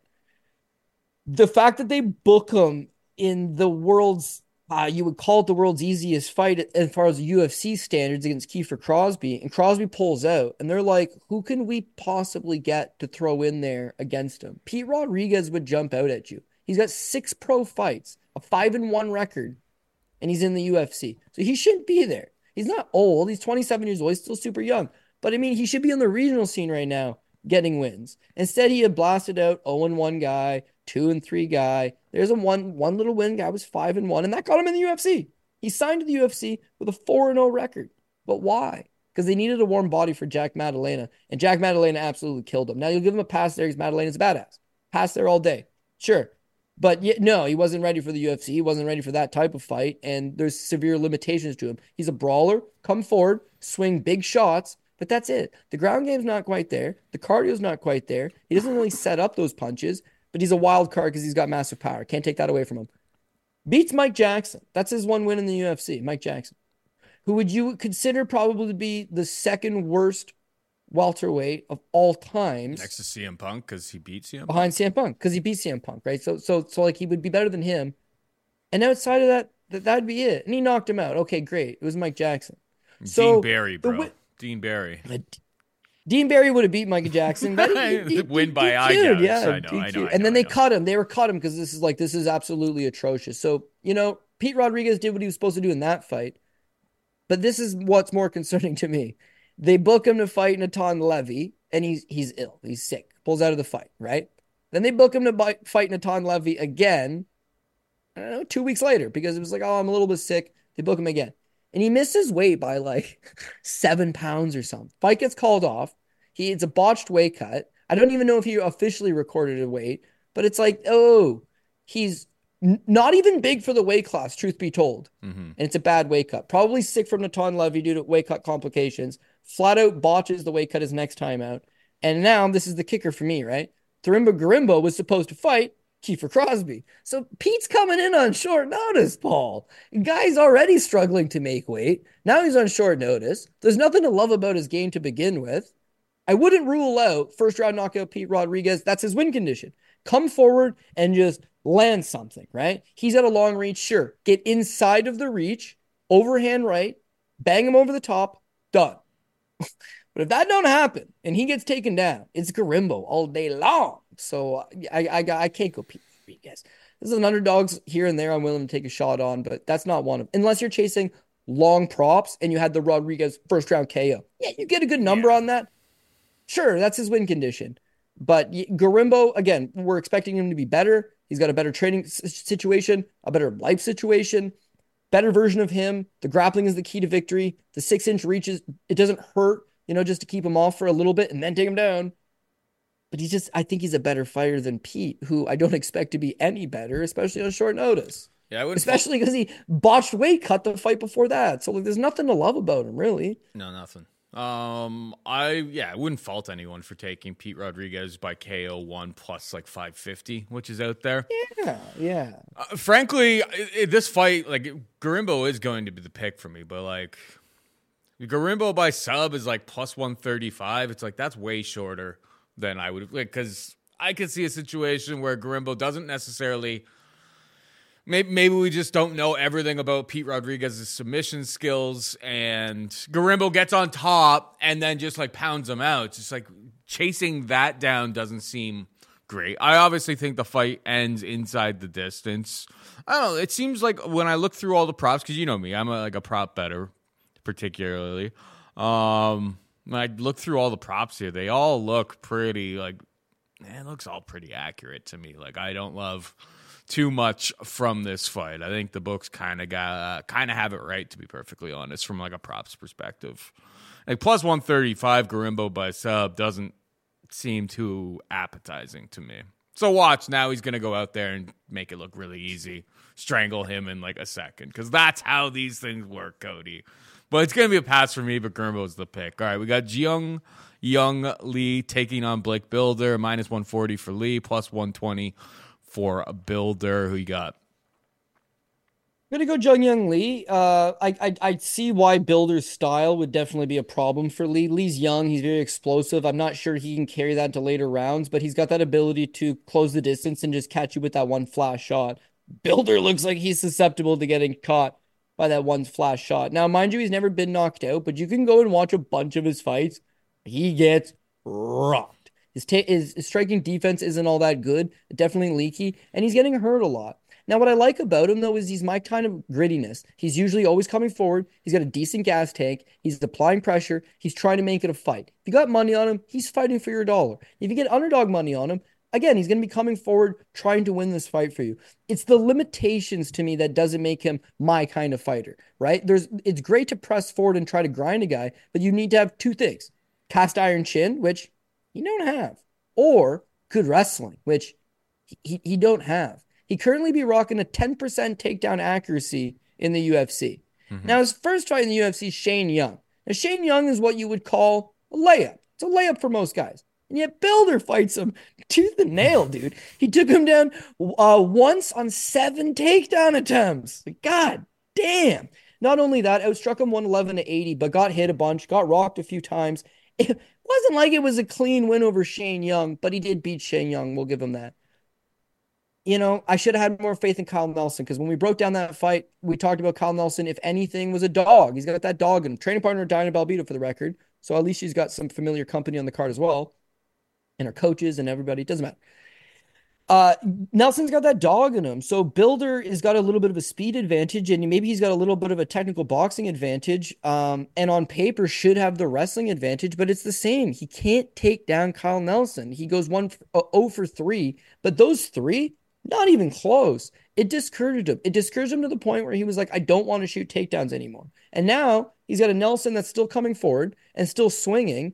And he knows his durability is not the best. So he's not looking to exchange with him. He's trying to pin him up against the cage the best he can, but that's not engaging. You're not fighting. You're not landing damage. And these Apex judges are looking for damage. I think in an arena show, you get away with a little more wrestling and top control, because the crowd's going wild and you're going to be subjective to, oh, they're cheering. Oh, yeah, he's holding him down. In the Apex, nothing's going on. So when you land those little elbows, when you land those little knees, when you land those short shots, it does mean more. I would say for Blake Bilder, holding up a guy against the cage just isn't enough. So the 10% takedown accuracy, that's going to be problematic for me. The fact that I don't think he's got that much durability, it's also problematic for me. Come forward, good. Cardio, good. But he's lacking a few things himself. Jiyoung Lee, meanwhile, he fought on that road to the UFC. It wasn't like the highest level of competition, but I mean, he looked good. Again, very explosive, very athletic, closes the distance well. I don't want to see him use his submission game simply because he'd probably be on the bottom against Blake Bilder. So let's just create space, create angles, counterpunch this guy, walk him into one of your shots, and then I think he'd be able to put him forward. The great thing about Bilder is that because he's always coming forward and he has suspect defense, the opportunities to land your strikes, they'll be there. They'll present themselves. You just got to be a little bit patient. This kid's not patient, for the record. But if he shows a little bit of patience, a little bit of maturity, or even if he just, balls to the walls throws, land that one big shot. And so his fight with that Yisha, which is technically his UFC debut, was on Spivak versus Lewis. And he didn't look that good. But he gave up 5 takedowns. To me, that was the biggest thing. He still found a way to win the fight. He still landed the better shots, even though he was getting taken down. Builder doesn't take him down. This kid lands the better shots. He wins the fight. Builder doesn't take him down. This kid sparks him with a clean shot. He wins the fight. If Builder can just hold him up against the cage the entire time, yeah, then maybe the judges score for him. But the fact that Kyle Nelson had that much success of just pushing him away and keeping the fight upright, and for a large part, Shane Young had a lot of success pushing him away and keeping it upright. This Korean kid does the same thing. It's going to be problematic. So I feel like I want to take him, but these are like spots you get burned on. Two lesser than middling level guys. One guy's having a second fight in the UFC. One guy's coming off a loss, having his third fight in the UFC. It's a fairly close money line. It's not the world's most important fight, high stakes wise. Maybe you just dog or pass it. And again, I can see Builder winning the fight. But when I play out the 100 scenarios in my head, who's more likely to win the fight? I feel like Lee probably catches Builder more often than not, or just lands the better shot to win the decision more often than not. So for that reason, I will take Lee. Yeah, I'm going to take Lee as well. I mean, my most frustrating Blake Builder moment was that Shane Young fight. Like watching, his fights leading up to Contender Series and watching Contender Series, I was like, this guy looks like, he's going to go out there. He looks like a guy who's going to like chase finishes. I ended up betting heavily on the under. And during that fight, I was like, I know he's landed 110 strikes, but it's like none of them were with like real like fight ending intention. And we've seen Shane Young, like some of his other fights recently. It's just like got subbed in round one. Ludwig Klein knocked him out in the first round. Like Ludwig Klein doesn't typically win by finish all that often at this level.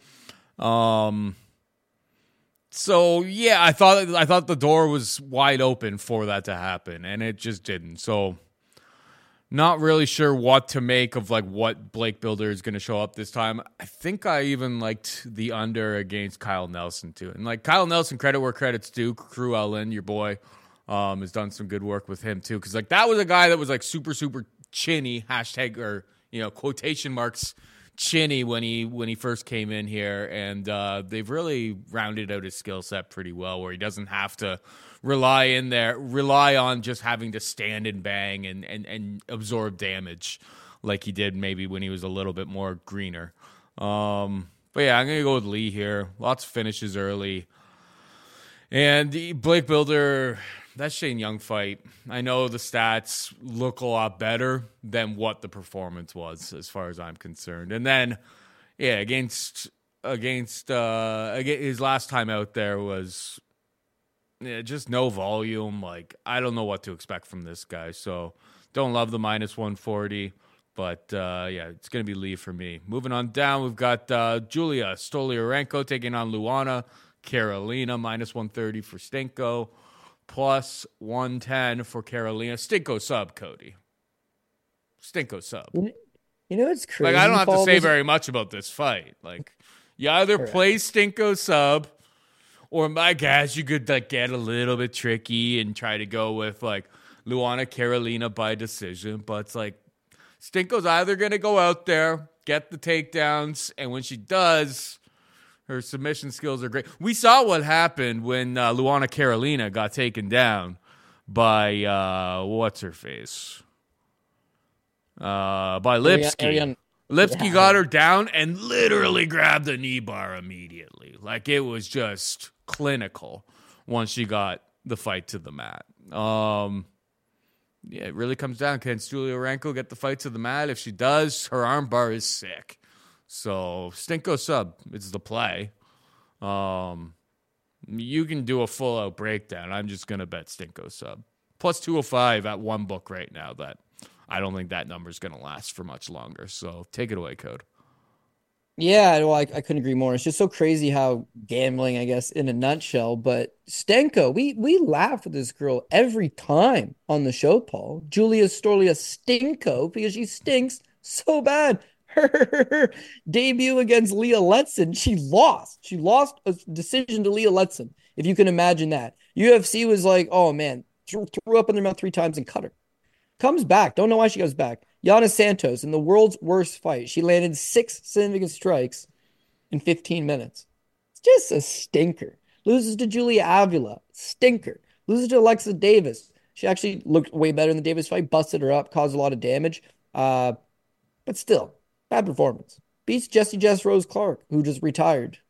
Uh, Loses to Chelsea Chandler, and then wins over Molly McCann. And now it's like she's pick of the week.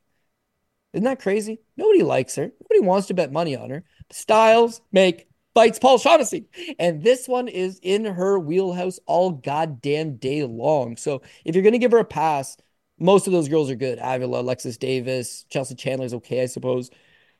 So it's not like she's had the easiest route. They call her the Lithuanian Ronda Rousey. She's got 10 submission wins. All 10 of them are in the first round. All 10 of them are by armbar. So she is in some ways a one-trick pony. But she actually got pro Lethwei experience as well. She can strike. Former Invicta champion. Had a hell of a war in her last Invicta fight before coming back to the UFC. So there are actually some things that you can like about her. She's not super old, but she's just very one-dimensional. And I feel like as she's accruing experience in the UFC and obviously accruing time in the training room, she's getting better. She's definitely getting better. She's very physically strong. She loves the judo throws. She obviously loves the armbar.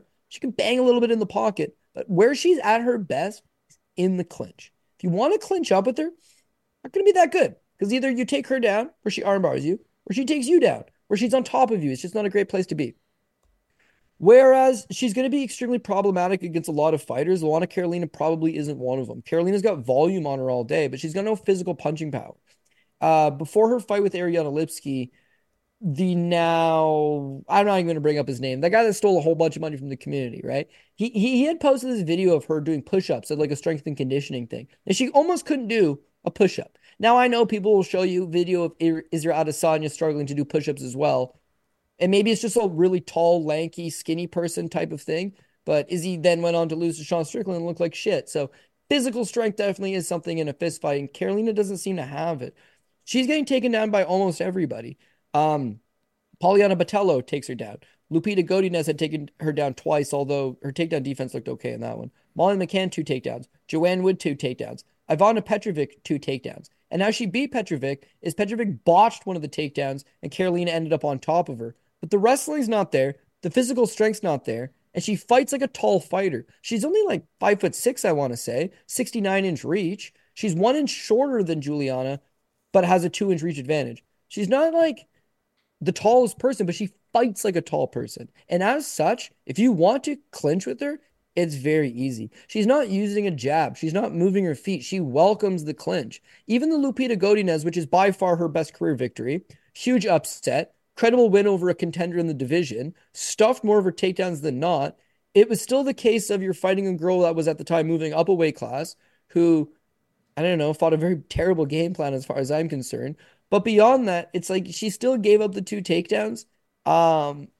And whenever Lupita Godinez wanted to clinch her up, it was like nothing. It was like, come over her and give her a hug, clinch her, press her up against the cage.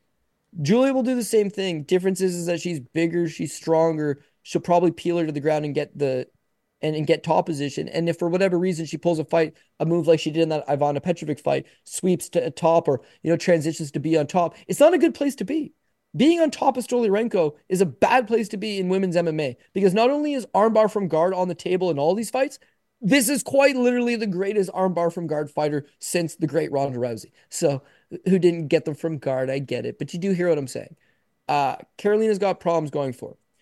What's her path to victory? The volume. Even in that scenario, that she stuffs all the takedowns, that she stays out of the clinch, that she just keeps that volume going, Julia's still going to be coming forward and landing the bigger shots, right? So it's still subjective that you could lose the decision. And so I can't get behind her. I was thinking, why not fade Stinko for old time's sake? But again, she's getting better fight to fight. And it's not that Luana Carolina isn't. It's that she needs the right type of opposition. And this doesn't seem like a great style for her.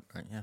We're reading the same team leaves this week, Cody. All right, we got Markel Medeiros taking on Landon Quinones, minus 130 for Medeiros, plus 110 for Quinones. The market's really moved a lot towards Quinones here. I mean, he had a pretty good UFC debut, obviously in a losing affair.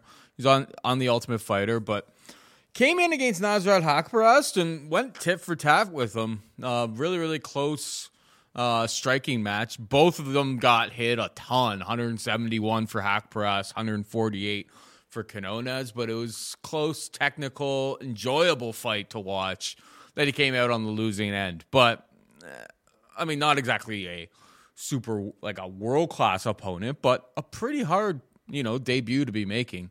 I understand, like, the action coming in on Quinones here.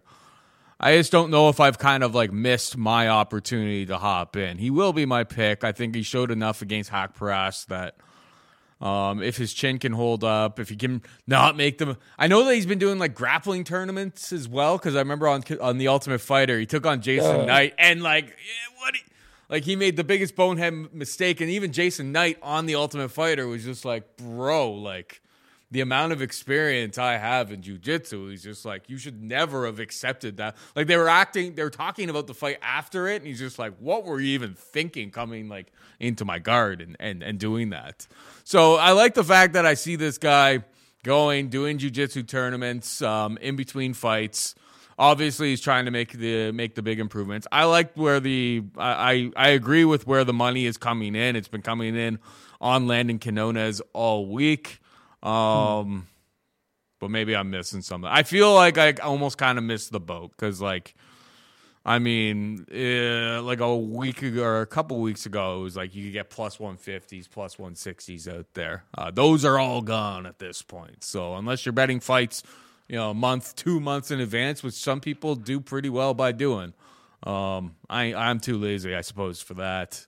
I never get those early openers anymore. People are way too sharp in the market these days. Maybe I'm just old, a little bit tired, but can't keep up with the youngins. But I feel like I missed my opportunity. But Landon Quinones will be the pick. What's yours? Yeah, Landon Quinones, when I first started looking at this card, he jumped out as the underdog. He was the one underdog. And then as you start looking at it deeper and days pass, and then you start taking other underdogs as well. But Landon Quinones at a plus 150, plus 160, what's there not to like here? This is a 50-50 fight in the sense that both guys will have chances to win, but he's got a solid chance of winning, and the price tag with the plus money just makes it fairly obvious. There's things to like about him for sure. Still pretty young. Nice traditional style martial artist with his striking, right? Traditional martial arts background, moves very well. Grappling is definitely going to be one of his deficiencies, but he's the Titan FC 155-pound champ. He's fought in a decent level of competition, jumps onto the Ultimate Fighter, and he never really got going. Got triangled in less than a minute by Jason Knight, as you mentioned. So tough go. Now, you just lost in less than a minute to Jason Knight on the Contender Series. On Ultimate Fighter. Jason Knight didn't get invited. Well, I guess he fought the one time, a previous run. But what I'm saying is he's not with the UFC. He didn't get signed to the UFC. Landon Quinones lasted less than a minute with him. Don't you think this guy's destined to go back to the regional scene? Of course he is. But the UFC needs a guy. They need a guy on like a week's notice. See, Nasrat Haqparast was supposed to fight Sam Patterson. Mm-hmm. Sam Patterson pulls out. They moved Haqparast's fight back 1 week. And Landon Quinones took the fight on 1 week's notice. So that's why he's a colossal underdog. He's coming on a week. He lasted less than a minute against Jason Knight on the Contender Series. But here's the thing. He's young and he's in excellent shape. And yeah, they combined for over 300 significant strikes. He gave him the best go he could against a soft-ish top 15 type guy, but a top 15 type guy. That's an incredible fight. Big fight, biggest of his career, and he looked the best of his career. Interesting. 28 years old, still pretty young, still getting better, and he used to float around South Florida a little bit, but he's at American Top Team now. So I think he's getting in those quality rounds. He's feeling good. He's coming into his own physical prime. There's things to like about him. Of course, he's got sickening output, right? Solid cardio. Very good technical striking. A little bit hittable, but not a bad chin on him. It's that grappling. The grappling would be the deficiency. But Markel Medeiros, he not known for his wrestling. He's not known for that ability to go out there and take guys down. He's at a Factory X Muay Thai, which is a fine gym with excellent wrestlers. But like he himself ain't one of them. In fact, he fought his now former training partner, Jacoby Jones. He fought him as an amateur, and like, this guy's not. Jacoby Jones wrestled a little bit. He's a terrible wrestler in MMA, but at least he wrestled a little bit. This kid not wrestling. Don't love him. Comes to goes pro, right? Only pro loss against this Santiago Guzman. It's only 2 years ago, even though it's like 8 fights ago. It's only 2 years ago, and it's a split decision. He tires, right? Next fight, first round knockout. This This Tracy Reeder gets the knockout. His fight with Justin Lamperez gets the knockout. This fight with Michael Murphy, again, this is April of last year.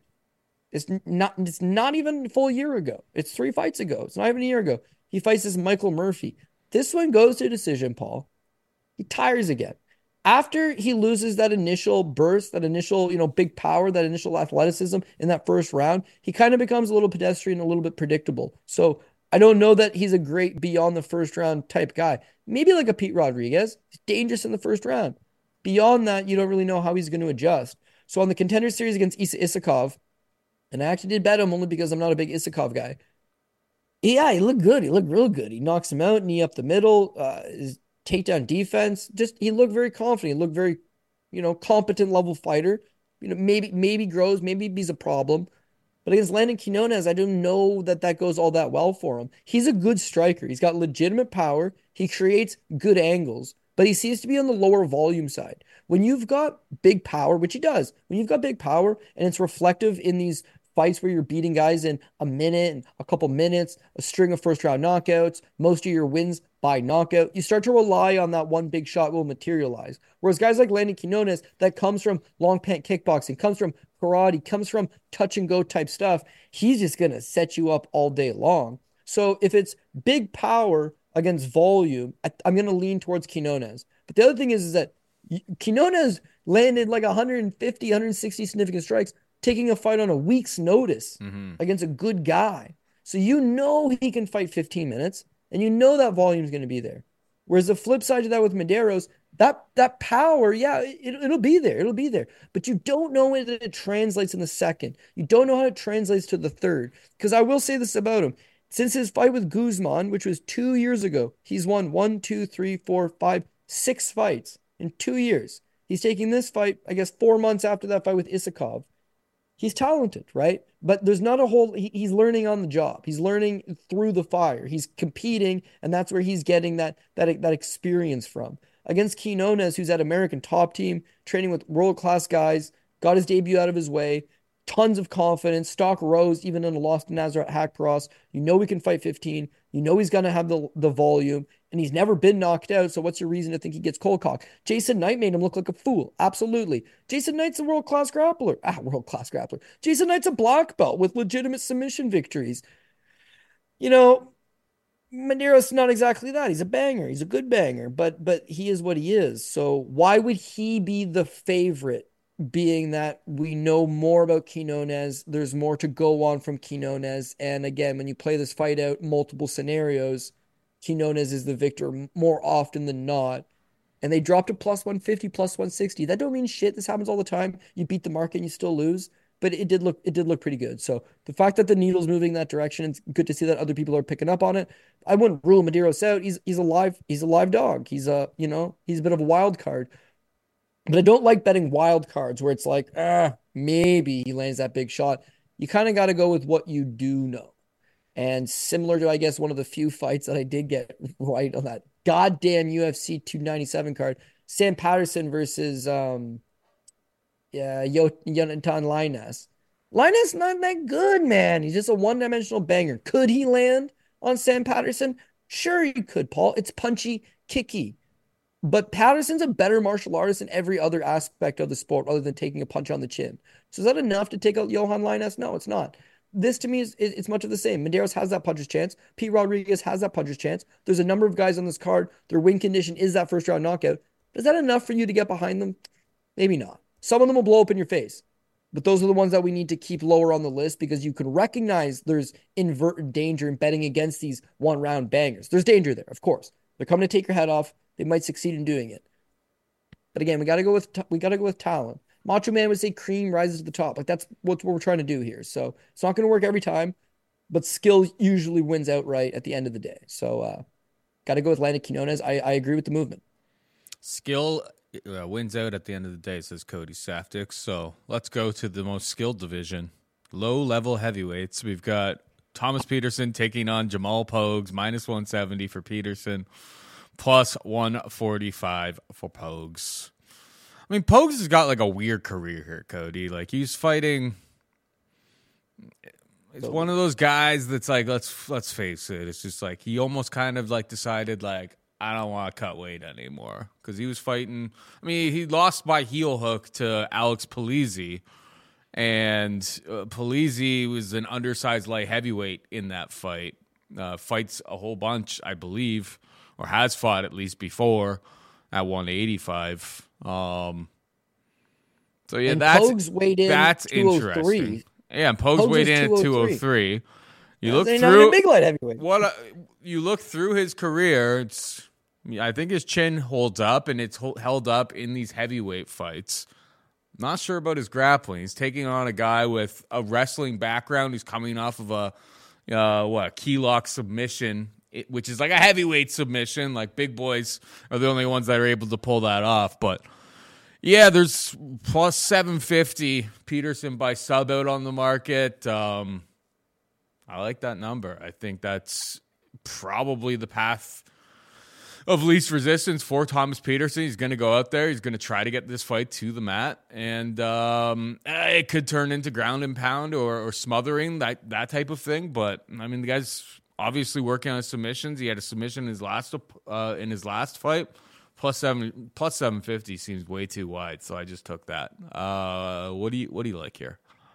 Yeah, this is an absolute sloppy fight. I'm looking at overs in this fight, over 1.5, over 2.5. Fight goes the distance type of stuff. But yeah, just because it's heavyweights and people are usually thinking, oh, these heavyweight fights won't go. But yeah, you know how it is. You run into these certain bogs of a heavyweight fight where both guys are slower. They're not known for their power punching. They both pretty much want to wrestle, and that's what they might do. And time ticks away. One guy gets a takedown, but he doesn't do much with it. And all of a sudden, it's like, the buzzer goes off. It's been 15 minutes. Nobody remembers it. But if you're an over guy, heavyweight's not the worst place to hit a few overs.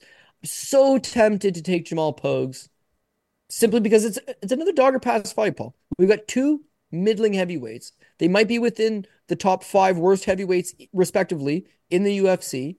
It's that bottom level. And so to pay minus 175 on one side for Peterson, not exactly what I want to go with, but yeah, I think it's probably the right side. But we'll go with game theory on this one. So you got to watch for weigh-ins. Weigh-ins would be the way to approach this one. Paul already outlined it. Jamal Pogues used to fight at 205 pounds. Fought the vast majority of his career at 205 pounds. Okay. So he loses against Polizzi on the Contender Series. Doesn't get a contract, obviously. Wins one on the regional scene at 205. Comes back to the Contender Series for round 2 against this Paulo Hanato, right? He weighed in at 248 pounds. Didn't look that bad. Took him down. Was able to go 15 minutes. Won the fight. Gets a contract out of it. Good enough for Daddy Dana to say, okay, bring him on in. Gets Josh Parisian. Very low-level guy. Another super low-level heavyweight fight, but he weighs in at 249. So he's a career 205er. You would think a healthy walk-around weight for him would be about 230, 235. He's weighing about 245, less than 250. That's acceptable to me, right?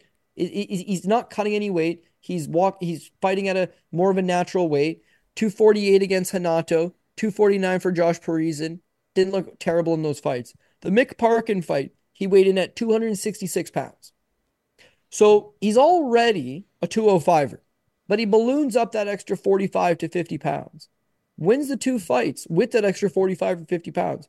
And now, Paul, he throws on an additional 20 pounds on that frame, 266, which is the limit, which means he cut weight to make 266.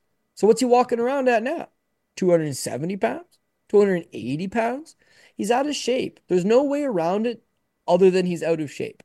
And I know guys like Jake Collier, he moves up to heavyweight, but did he have success at heavyweight? Did Jake Collier have long-term real success at light heavyweight? No. Or sorry, at heavyweight? No, because he's not a heavyweight. He's out of shape.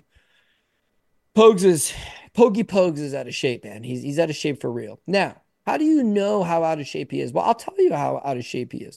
The one fight before with Josh Parisian. Josh Parisian is a 266-pound man. He's a very large man.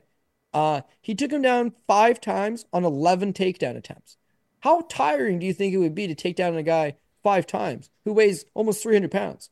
11 takedown attempts. Stuck to the game plan. 15-minute cardio. Made it happen. Fights Mick Parkin, a boxer, a guy that's boxed with Tyson Fury, a guy that's boxed with Tom Aspinall. Taking on a boxer, he shot 1 single takedown because he was 25 pounds out of shape, too tired to wrestle, showed up the worst bum version I've seen of him in a long time, and Parkin just had his way, man. It's a bad fight, terrible fight. So now you have a scenario here where him versus Tom Pedersen, he's taking on another guy that's 266 pounds. Pedersen is a big heavyweight, legitimate heavyweight.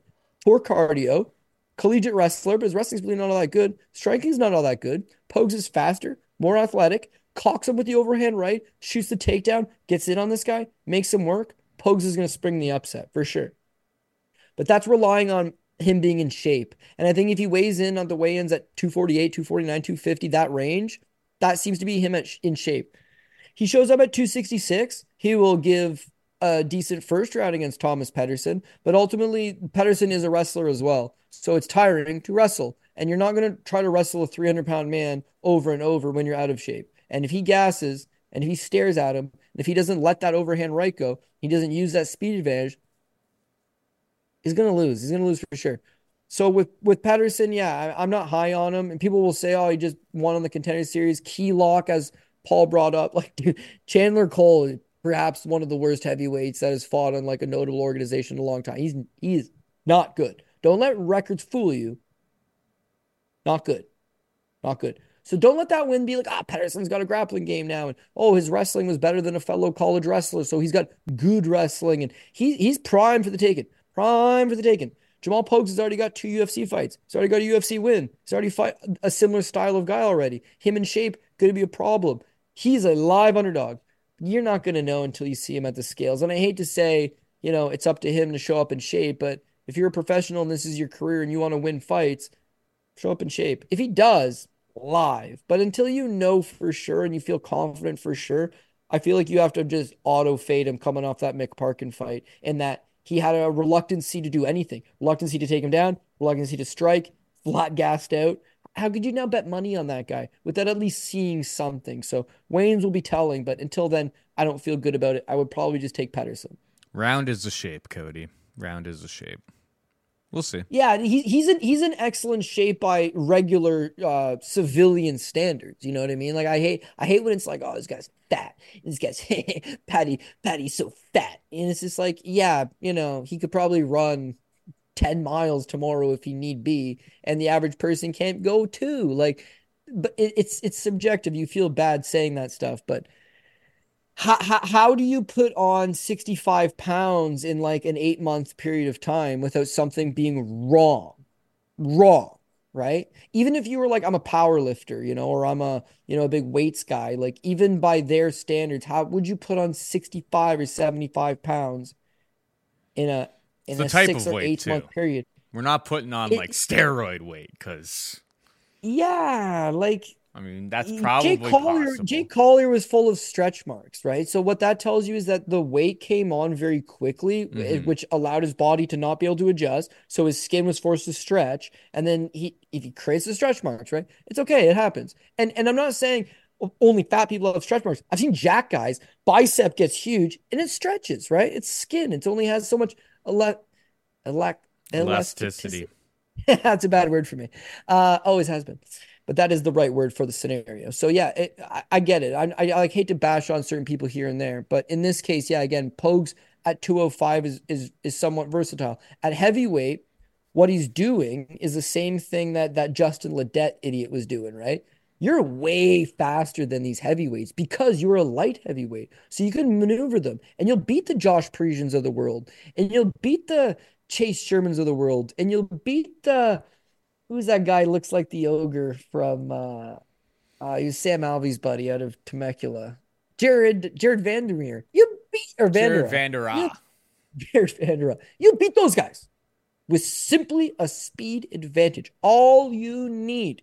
Pedersen is pretty much in that same category. It's that Pogues needs to be in shape in order to use the speed advantage and do it for 15 minutes if need be. So him at 266, not effective. Him 20 pounds lighter, I would have a little more faith. I'd be tempted to take a little dog sprinkle. If I don't, Pedersen's like pretty well at the bottom of my list of priorities this week. But for the pre-fight show, which we're doing right now, got to make a pick. I haven't seen weigh-ins, obviously. I got to go with Thomas Peterson to want it more. Maybe he wants it more. Yeah, I mean, the market really, like you were talking about taking the overs and stuff, it's like the market loves the overs. Like it was, they've already been steamed. It opened at like minus 175. It's already down to minus 240. The over 1.5, and it's pretty much a pick 'em. Slight juice to the over 2.5 rounds. Fight to go to the decision is a straight pick 'em. So people are all loving the fatty gonna fatty, and I'm saying, Jamal Pogues was getting submitted by guys who are probably like middleweights. Maybe he gets key locked here for plus 750. I'm in for a sprinkle. But you know me. I'm one of those guys. It's like if I go 2 and say if I have like 8 bets, it's like if I go 2 and 8, 3 and 8 on the night, it's like I have a profitable night. Like that's just, we have different styles. I think that's why it works between the two of us. Make what works for you work for you. So yeah, I've got Peterson sub plus 750 this week. Diana Belbita plus 220 on the money line. Stolier Stinko, probably the play of the week by sub plus 205. Natalia Silva, just a little sprinkle on her by KO plus 540. That's a smaller play than the Stinko sub.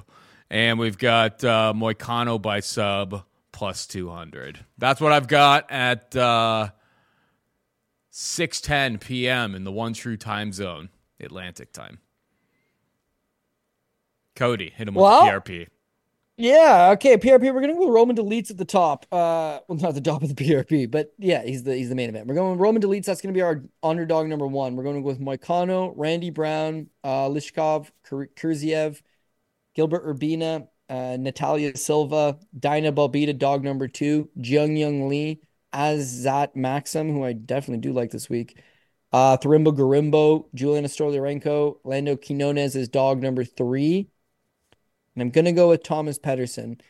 If I was to switch to Jamal Pogues, it'd be the PRP. And if he was to hit, it would now be the Pogie Jamal parlay from now on. Because, it'd be nice to see him hit one as a plus 135. But everyone else is going to do their job. Like last week, we had Flick and Sam Patterson, right? They did their job. You get all that plus money, and then one of your favorites just blows it.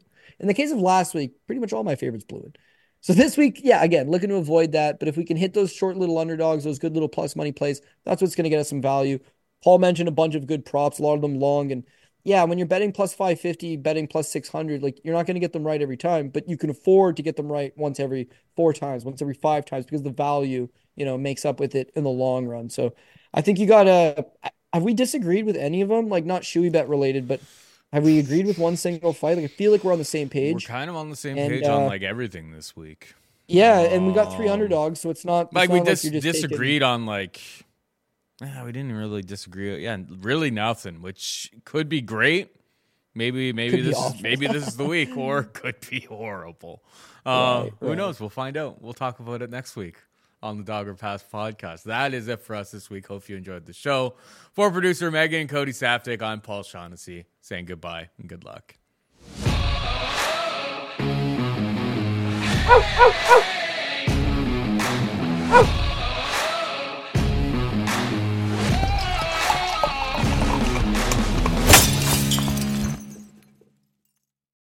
Without the ones like you, who work tirelessly to keep things running, everything would suddenly stop.